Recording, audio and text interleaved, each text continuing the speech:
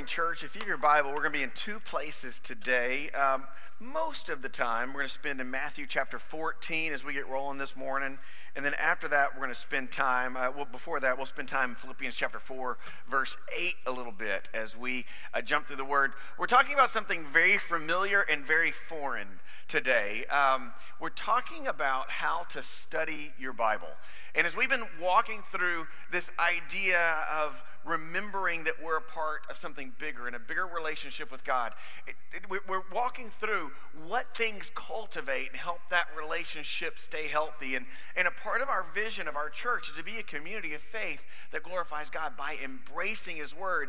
Yet that embrace feels sometimes like a slippery pig, right? I mean, it's just sometimes it feels like trying to get our grip on a relationship with the Lord and to get close to Him. It just feels like it eludes us at times. And so one thing we're going to look at is embracing the Word through Bible study. So a little bit of an orthodox approach to the sermon today. We're just going to be walking through. I typed out my journal this week. I don't normally do that, but I'm going to be walking you through some of the ways that I studied the Word this week, and I wanted to be able to read it to you.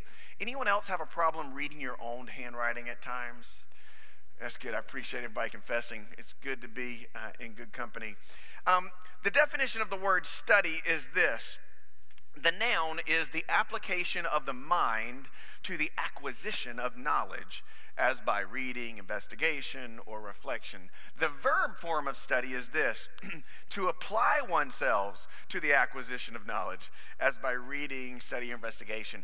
This idea is that study is about gathering, applying yourself to gather information, knowledge in, and you would say a good study is for a purpose. And so I was just kind of doing some research on that this week, and I came across this chart. Let's see if we have a chart on the screen.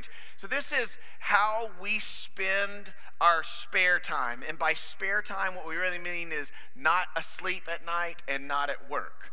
So this is how we spend our spare time, just kind of a broken down graphic by age, sports, socializing, TV, reading, relaxing, games, and other. I don't know if you noticed it, but TV is a pretty monstrous one, right? I mean, it's a pretty big one in there. Here's some things that I saw when I read through this. First of all, ladies, on behalf of your husbands, and men, you might turn and say, I'm sorry, I love you, dear. Ladies, you get 40 minutes less of spare time a day than men do. All right, you get 40 minutes less a day than men do in spare time. And guys, you can earn that back later on today. Relaxing, back in that graphic, relaxing was a really small one kind of across the board. Relaxing in there, parents of preschoolers 6 and under, you get 18.6 minutes a day on average to relax. Does that feel right? Here's hope. Parents of teenagers, you only get 11. So it's a long way to go still. It's a long way to go in that. Here's an interesting one. If you're 65 or older, you average watching just over 4 hours a day of TV. Just hour over that. Now, no one get excited because everybody's blue dots were huge in TV and engagement, but just over 4 hours a day. To put that in perspective, if you combined everyone's relaxing minutes, that of all ages, you spend more time watching TV than all age groups spend relaxing. It's a pretty amazing thing. The same thing would go for reading. But in that, let me make everybody feel better. The average American spends 11 hours in 2020, 11 hours and 54 minutes a day connected to some form of media. 11 hours and 54 minutes. Y'all doing the math? How many hours in a day? 24. I'm assuming most people sleep at least 5 of those, right? And I'm counting that time when you wake up at 2:30 in the morning and can't go back until sleep until 3:30, right? 5 hours of sleep. I mean, 12 hours a day connected to media. Listen, 4 hours a day connected to TV, 12 hours a day. Church, that's the definition of study. So I started to look and say, what are Americans studying? Well, Americans spent 33.9 billion minutes watching Criminal Minds last year. 33.9 billion minutes. just to make you feel good if you don't have time for that, there's a show that only has 8 episodes called CoComelon. It's like a nursery rhyme preschool show. Americans spent 33.3 billion minutes. Now check this out. That's 2.2 billion minutes per episode watching that. That is the definition of study. Amen? If Americans spent 2.2 billion minutes per year on anything in the Bible, wouldn't that be amazing? It would be so good. Now, all those here catch out, there are some other shows that I don't even want to give credit to that are inappropriate for believers because they're content that are actually right under CoComelon for adults when it comes to what we put in our minds and bodies and what we study in that way. And I thought the reality is, it's not that we don't know how to study, it's that we've kind of gotten used to just consuming information in the least intensive way possible. And media tends to do that. Does anyone, I won't make you say, does anyone just turn the TV on a news station and leave it in your on in your house for background noise? Anybody do that? Yeah, right? I mean, I think that's how CoComelon gets so many watches, right? I mean, that's just putting it in your head and in your heart. That's where memorization and meditation comes in as a part of study. So it's not that we're foreign to study. I think it's that one produces something or alleviates something, and we don't always know how to do that with the Bible. And so today, we're going to do what I think we can do realistically in learning how to be a part of this incredible relationship with God.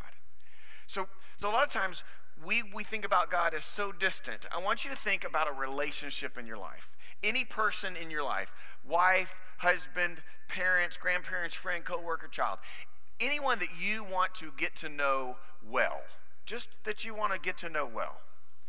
And you want to build a strong relationship with them. I'm going to give you 2 ways to build that relationship. One, don't talk to them, but you just try 300,000 different ways to throw something against that relationship wall until something grows and shows progress. So that's one way to build your relationship. The other way to build this relationship is to take a step back, engage with them, watch what makes them smile and what makes them blossom as a person, what strengthens them. Talk to them about it, study, get to know their past, and then build upon what they tell you and show you. Which one of those do you think yields better fruit? Option A, throw it and see if it sticks. That is good. If you're dating in the room, that's not a good plan. Right?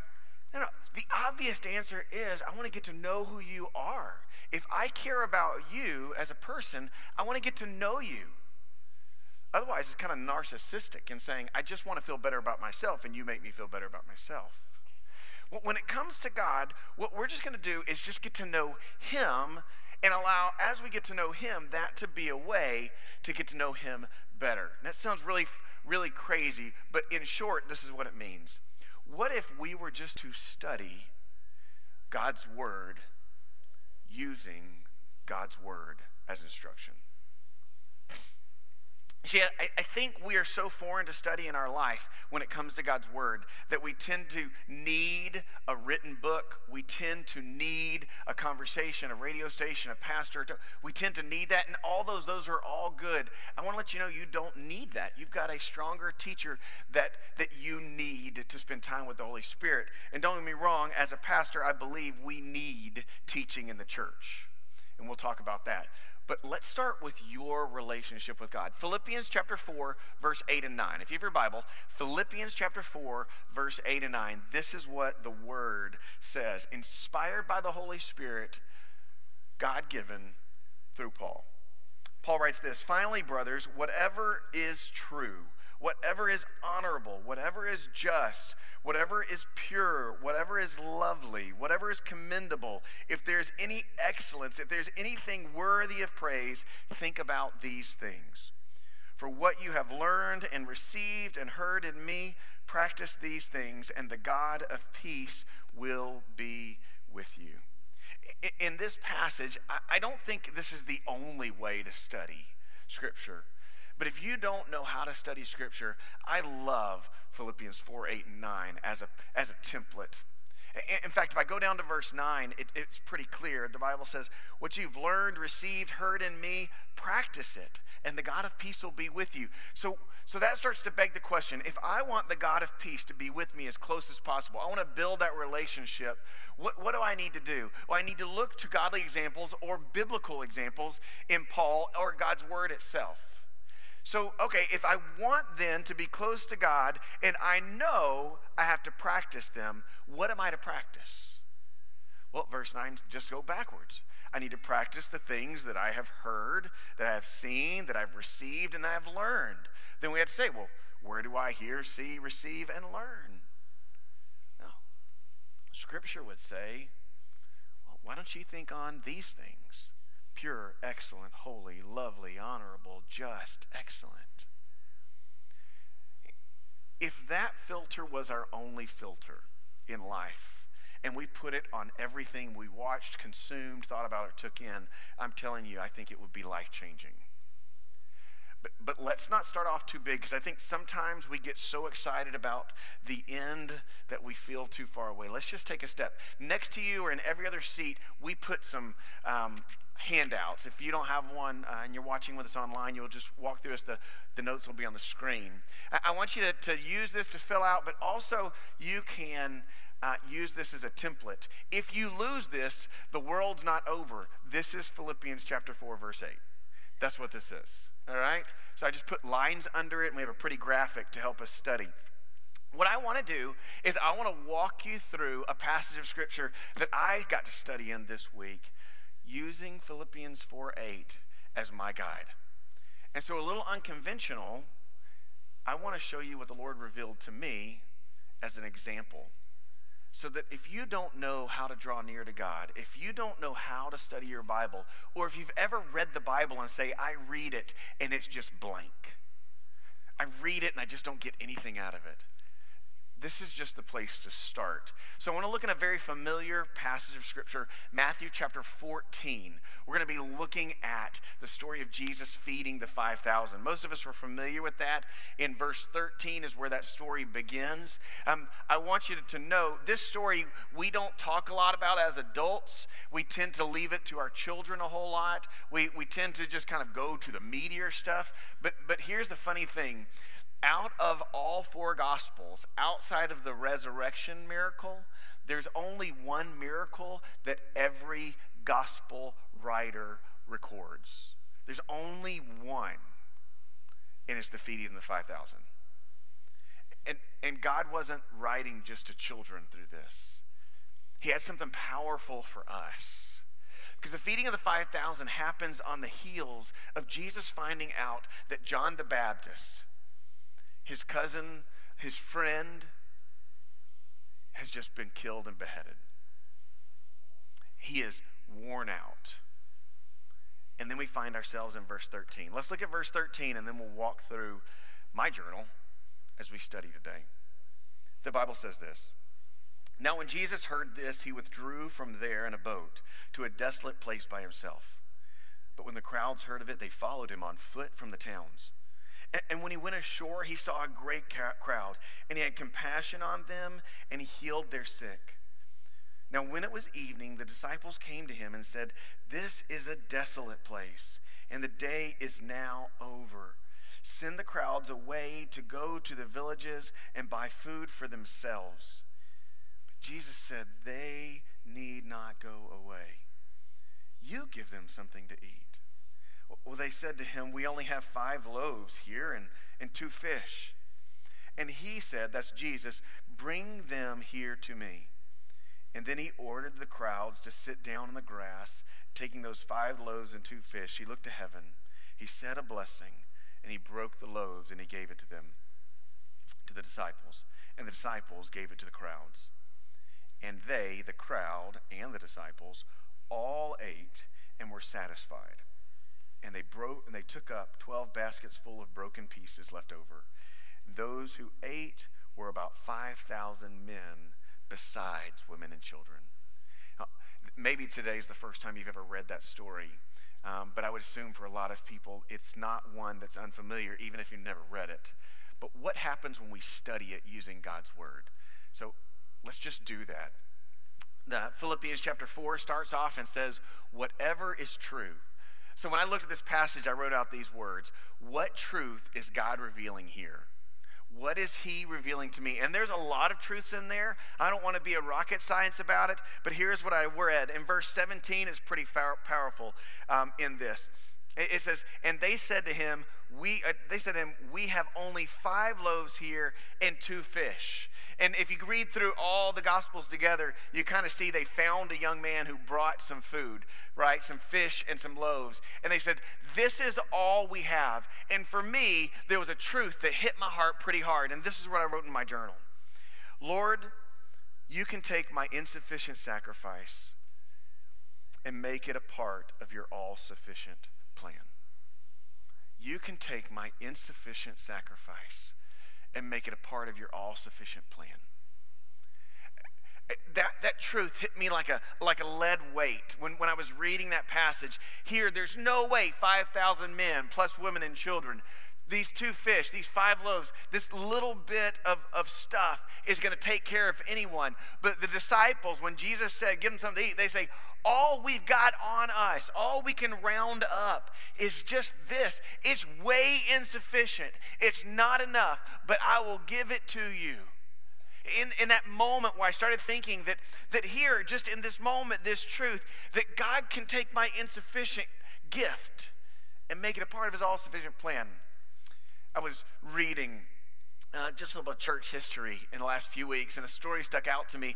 There's a building called St. Peter's Basilica in the Vatican. It's this amazingly holy, beautiful place. The Pope at the time was running low on money to finish out building this building. And so, because he was kind of worn out on money, he unintentionally started what they would call a revolution or a rebellion, what historians would call the Reformation. See, what happened here is this. They didn't have enough, so they had to take out a loan from God. So the Pope said, you can sell extra indulgences. You can sell extra things that will shorten people's times in purgatory for a little financial gain and help them finish this building on earth. And it got so crooked and so wicked, it started this revolution. And I thought about that, and I thought, how interesting. When God puts something out there, when God puts something on my heart, does he need me to be the chief gatherer, or does he need me to be obedient with my insufficientness? I mean, think about that. It's one thing to think that God needs my help. Church, I just want to let you know, God doesn't need my insufficient gift. This is the rest of my journal. When I give to God, God's not running short on funds. He's demonstrating his power. Be faithful. Test me in this. Taste and see. I can trust the Lord with all that I have, and I don't want to miss out, nor do I want to help God out. He doesn't need it, but I think there's something more. You see, when I study God's word, I want to consider what in Scripture inspires what I think the Lord is showing to me. And then I write down what the Lord's showing me. But then there's something else I do. I make sure that what I have written down is supported by God's word. You see, because if you write something down that God's showing you in Scripture and it is contradictory to God's word, you're wrong. Amen? All right, let's just say that together. You're going to say, I'm wrong. When you write something down that God has shown you and it contradicts God's word, who's wrong? I'm wrong. That's exactly right? That's a huge deal. So we want to look into it. And so looking through it, all kinds of examples came to mind, but I remembered how in Matthew 19, the disciples are saying, who can follow you if you have to give up everything? Who's going to be there? We've done all these things. Jesus says, and everyone who has left houses or brothers or sisters or fathers or mothers, children or lands for my name's sake will receive 100-fold and will inherit eternal life. but many who are first will be last, and the last will be first. And when I read that, I thought, Lord, just like every disciple, every person in history, everything I have is still just a couple of fish and a few loaves of bread when it comes to your master plan. But what your word says is, if you will give me all that you are for all that I am, then you will be a part of my all-sufficient blessing. Church, whatever is true, think on these things. Could you imagine just grabbing hold of that one thought all week and saying, God, everything I have is an investment. I just want to be a part of what you're doing, whatever it looks like, because my insufficient gift, I want to be a part of your all-sufficient plan. Philippians goes a little bit further on your deal and whatever is honorable. So when I look at God's word, I think, okay, so what action here is demonstrated that's honorable? What honorable action is demonstrated? Again, back to verse 17, it says, now we only have 5 loaves and 2 fish. Basically, they say, listen, we're just going to do what you say. You asked, give them something to eat, and we have no idea how it's going to happen. And so, okay, this is what we've got. I mean, at the risk of looking silly, this is what I've got. They were honorable. When Jesus told them all to have the crowd sit down, they went around and had them sit down. The gospel says they grouped them up in groups, spread out all over the countryside. Here, they just went through. Who knows what they could have thought? They didn't know what miracle was about to happen. They didn't know how Jesus was about to fulfill it. But when he spoke, they obeyed. And I thought in that moment, Lord, I want to trust in you even when it doesn't make sense. Because when I trust in you, it puts me in the front row seat to watch what you're going to do. I want to trust in you even when it doesn't make sense. Because when I follow you, it puts me in the front row seat to watch what you're going to do. Hey, church, have you ever thought about trusting God that way? That when you put it in God's hands, when you're obedient, when you're doing honorable in your action towards God, that what you're really doing is just getting in a front row seat. You're doing exactly what it tells you so you can watch him move. In Deuteronomy chapter 8, we see this trend, this truth run all the way through Scripture. When the Lord is talking about going into the promised land and taking it, he says, listen, just obey me, keep my commands, follow me. Let's do this thing, and you watch and see. You will have peace. You will have this land. You will have life. I will be with you. He repeats that over and over and over through the Bible. Jesus then keeps repeating that same truth all the way to Revelation, that when we are obedient to God, that is such an honorable action that we get to see him do things that are amazing, God-only things. I just wrote, I want to be honorable in my obedience. You see, church, I think when I read this story, I think we have the temptation not to be honorably obedient. Maybe because we haven't been used to it. Maybe because we don't know what fruit it will yield. And in that, we've come to church, we've walked through our life, we read the Bible every now and then, we sing some great songs to the Lord, but we've never seen God do amazing things. If you and I have never seen God do amazing things, here's what I know Scripture says. Be honorable in your obedience, and you will have a front row seat to watch what I do. God's not your genie. God's not going to do what you tell him to do, but you're going to have a front row seat to do what he tells you to do. Philippians chapter 4, verse 8 would go on and say, whatever is just. The word just, I thought that is, what moral trait or right action am I learning about God? What moral trait or right action am I learning about God? Verse 15 and 16, this was huge to me. It says this, Now when it was evening, the disciples came to him and said, "This is a desolate place. The day is over now. Send the crowds away, go into the villages and buy food for themselves." But Jesus says they need not go away. Give them something to eat.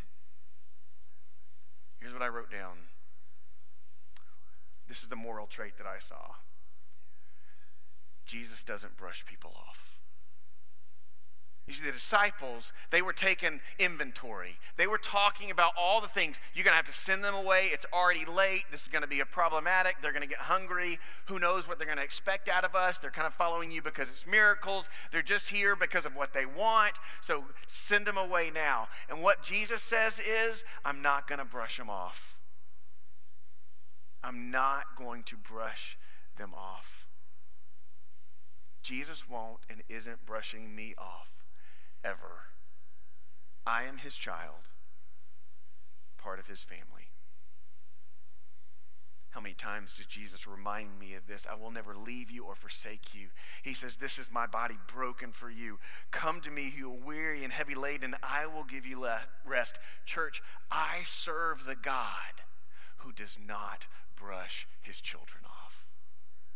Man, could you imagine walking through my week or your week just thinking on that? However, whatever comes against you, if you're wondering if God has it out for you, if you're wondering why things are quiet, if you don't know why things are happening at work, and you just pondering, thinking on, I serve the God who doesn't brush his family off. Your dad may have brushed you off, your mom may have brushed you off, your kids, your boss, but if you are in Christ, he does not brush his family off. In fact, he says, come to me.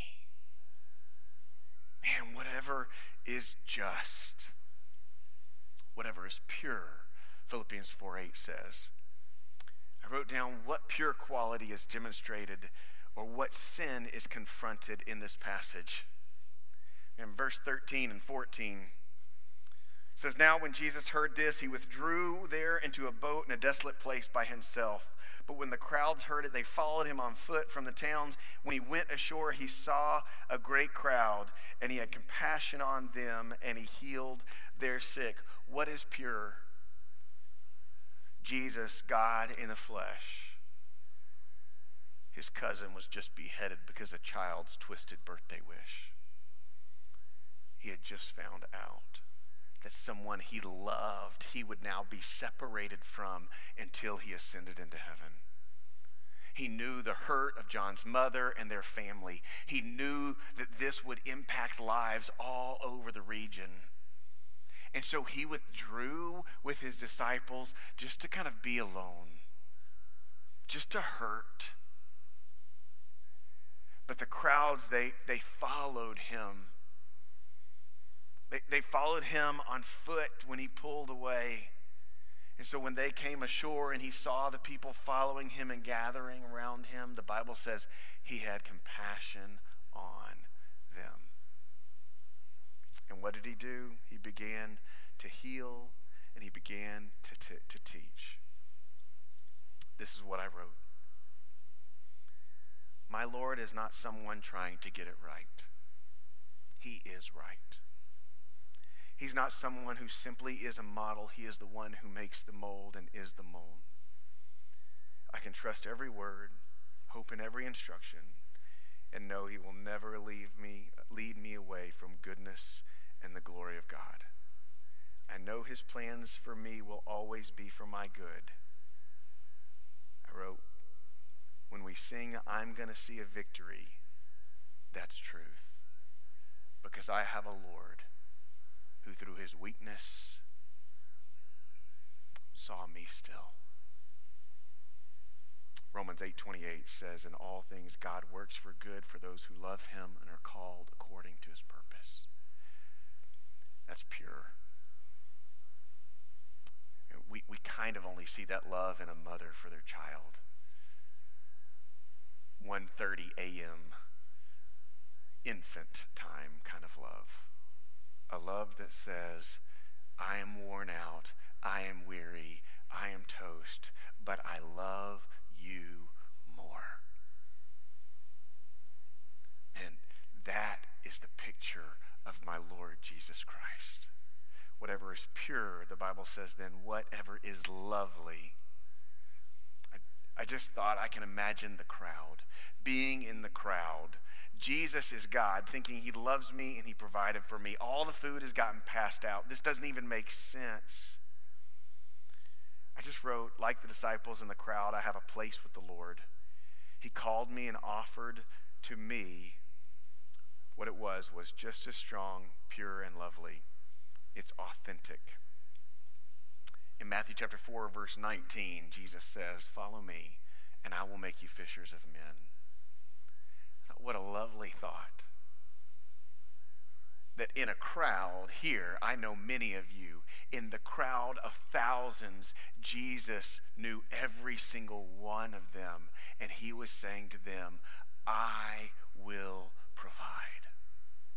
And what a lovely thought that we have a God who doesn't forget names. I have a friend of mine that used to write names on his hands so he wouldn't forget them when he met people. I tried that for a while. My hands sweat. Are you with me? Like, I forget things all the time. How lovely it is that I have a God who knows people's needs and who wants them to follow him. 3 more. Whatever is commendable. The Bible says, whatever is commendable, think on these things. Is there an action in Scripture that deserves an attaboy? This is an encouragement. It's what I started thinking about. In there I wrote verse 18 and 19. In verse 18 it says, and he said, bring them here to me. So then they ordered the crowds to sit down on the grass, took 5 loaves and 2 fish. He looked up to heaven and said a blessing. And then he broke the loaves and he gave them to the disciples. Then the disciples gave them to the crowd. Here's what I thought was missing.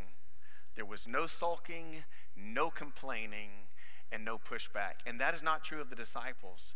Peter says, Lord, it'll never be. And Jesus says, get behind me, Satan. Thomas says, whoa, I don't think I can take this all in. I don't think it's going to happen. Fall away. Can you imagine Matthew, the tax collector, like, Lord, 200 denarii is not enough. I don't know what's going to happen. These were whiny, complaining people at times. Ladies, they were men. Are you following me? Like, they could have had a lot. But what is missing here is they didn't sulk, they didn't complain, and they didn't give a hard time to the Lord. So this is what I wrote down. I do these things. I find myself giving God a hard time even when I'm following him. These guys didn't. They followed through. They obeyed. They trusted. Well done. That's the kind of faith I want developed in my life. A faith that means when I sing, wherever you lead, I'll go. It won't be in a way that makes you think or wish I wouldn't come. Right? I mean, how many times have you done that with the Lord? Where you've said, Lord, wherever you lead, I'll come. But regretfully, it's like a 4-year-old having no nap through the candy aisle at the grocery store. Like, no, I really wish wherever I leave, you would stay behind. You follow me? I just thought, what an incredible attaboy. God, I am guilty of sulking and complaining and crying about not having things my way, or why I have to go through this, or why you do the.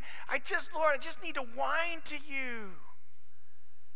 And Hebrews 11, verse 1 and 2 says, now faith is the assurance of things hoped for and conviction of the things not seen.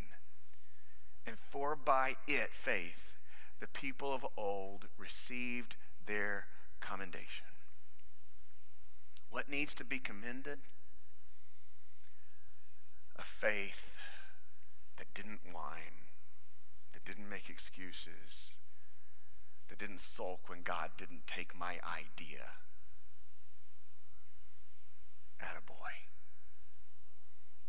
I want to be someone that the Lord can say attaboy to sometime. I'm with you. I'm going to follow you without weeping and gnashing of teeth. And what a powerful truth in this scripture. That's something I want in my life. Whatever is excellent, think on these things. I just wrote, do you get a glimpse of God's holiness in this passage? Here's what I saw in verse 19. Jesus ordered them to sit down on the grass, taking 5 loaves and 2 fish. He looked to heaven and he said a blessing. He made sure everyone knew the Father was the one to get the glory. He made sure everyone knew that it was the Lord God on high who was doing the miracle here. And so I wrote, there's no denying the consistency of Jesus Christ. He is the same yesterday, today, and forever. His statements flood my mind. I am the Father one. I have come to do the will of the one who sent me. I speak only what the Father tells me. I want to be one who never ceases to give God all the glory. In a moment that is validated by my daily action, I want him to increase and me to decrease. I want to be where people are so they can see my good works and give glory to my Father in heaven. In other words, God, don't put the spotlight on me. Let me behind the spotlight in anything I do. Just follow you and give you glory. Church, when you get a raise, when you get a promotion, when someone compliments your kid for acting good on a field trip, are you giving God the glory? Are you making sure that everyone knows that everything in you, it's from the glory of God? When someone says to you, men, boy, you married up, what do you say? Praise God, right? Listen, bad action is, what do you mean? Give God the glory. That's excellent. It's excellent that Jesus made sure over and over and over and over again. Lazarus raised from the dead, let me pray to God and let you all know this is the God Almighty who does it. Moses parting the Red Sea. Who's in charge of this? The Lord's in charge of it. All the way through, God is not asking you to steal his spotlight, but instead be excellent and put the spotlight on him. That's what I want to do. This week, what would happen if I just went through thinking of one excellent thing? God, I want to put the spotlight on you at every second. When I'm driving down the road and I want to cut someone off, how do I put the spotlight on you? It's not by having a Jesus bumper that says, Jesus would let me in too. That's not how it works. When my child disappoints me, when my sin overwhelms me, will I give God glory and think, God, you are excellent. From redemption to restoration to victory. Think on these things. And the last one is this: whatever is praiseworthy. What in this passage gives you a reason to celebrate? Verse 20, and they all ate and were satisfied, and they took up 12 baskets full of broken pieces left over. I thought that's praiseworthy. When I was considering it, my first thought I really wrote down, there were leftovers. There were leftovers. God took just a couple of fish and a few loaves of bread, and there were leftovers. Here's what I wrote in my journal. The love of Christ doesn't run dry. It isn't just enough. It's abundant. Enough to offer salvation to every man, every woman, every child throughout history. All who would drink of this new covenant, there is plenty. All who would feast on the bread of truth, you will be fully satisfied. And you can invite everyone you know, and there will still be leftovers, because the grace of God, the power of God, is greater than anything you can think. And that's not my word. That's Scripture, Ephesians chapter 3, verse 20. Now to him who is able to do immeasurably more than I could think or imagine, there are leftovers. Church, this morning, I don't know where you are. I don't know how you study the word. I don't know how confusing it can get. It's not rocket science. Follow me is what the Lord says. His Spirit leads us to places like Philippians 4:8. I would encourage you, I'd challenge you, study your word this. If you don't have a way, if you have been wondering how, just go think on these things. Lord, when I read this passage, is it what is true? What is just? What is holy? What is excellent? What is pure? What is lovely? What is praiseworthy? And then all week long, study, think on these things. 33.2 billion minutes. Think on these things.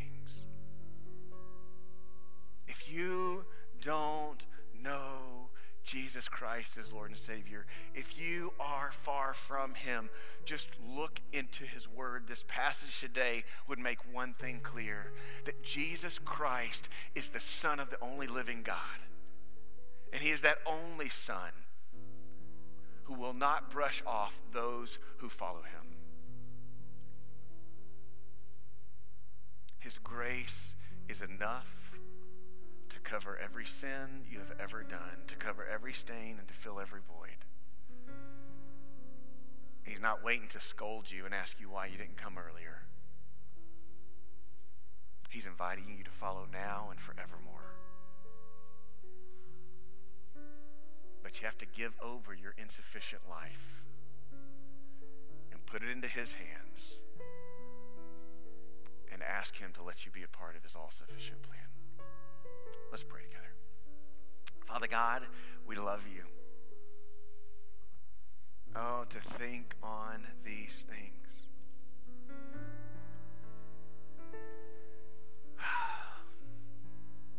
Lord, I just want to think on them right now.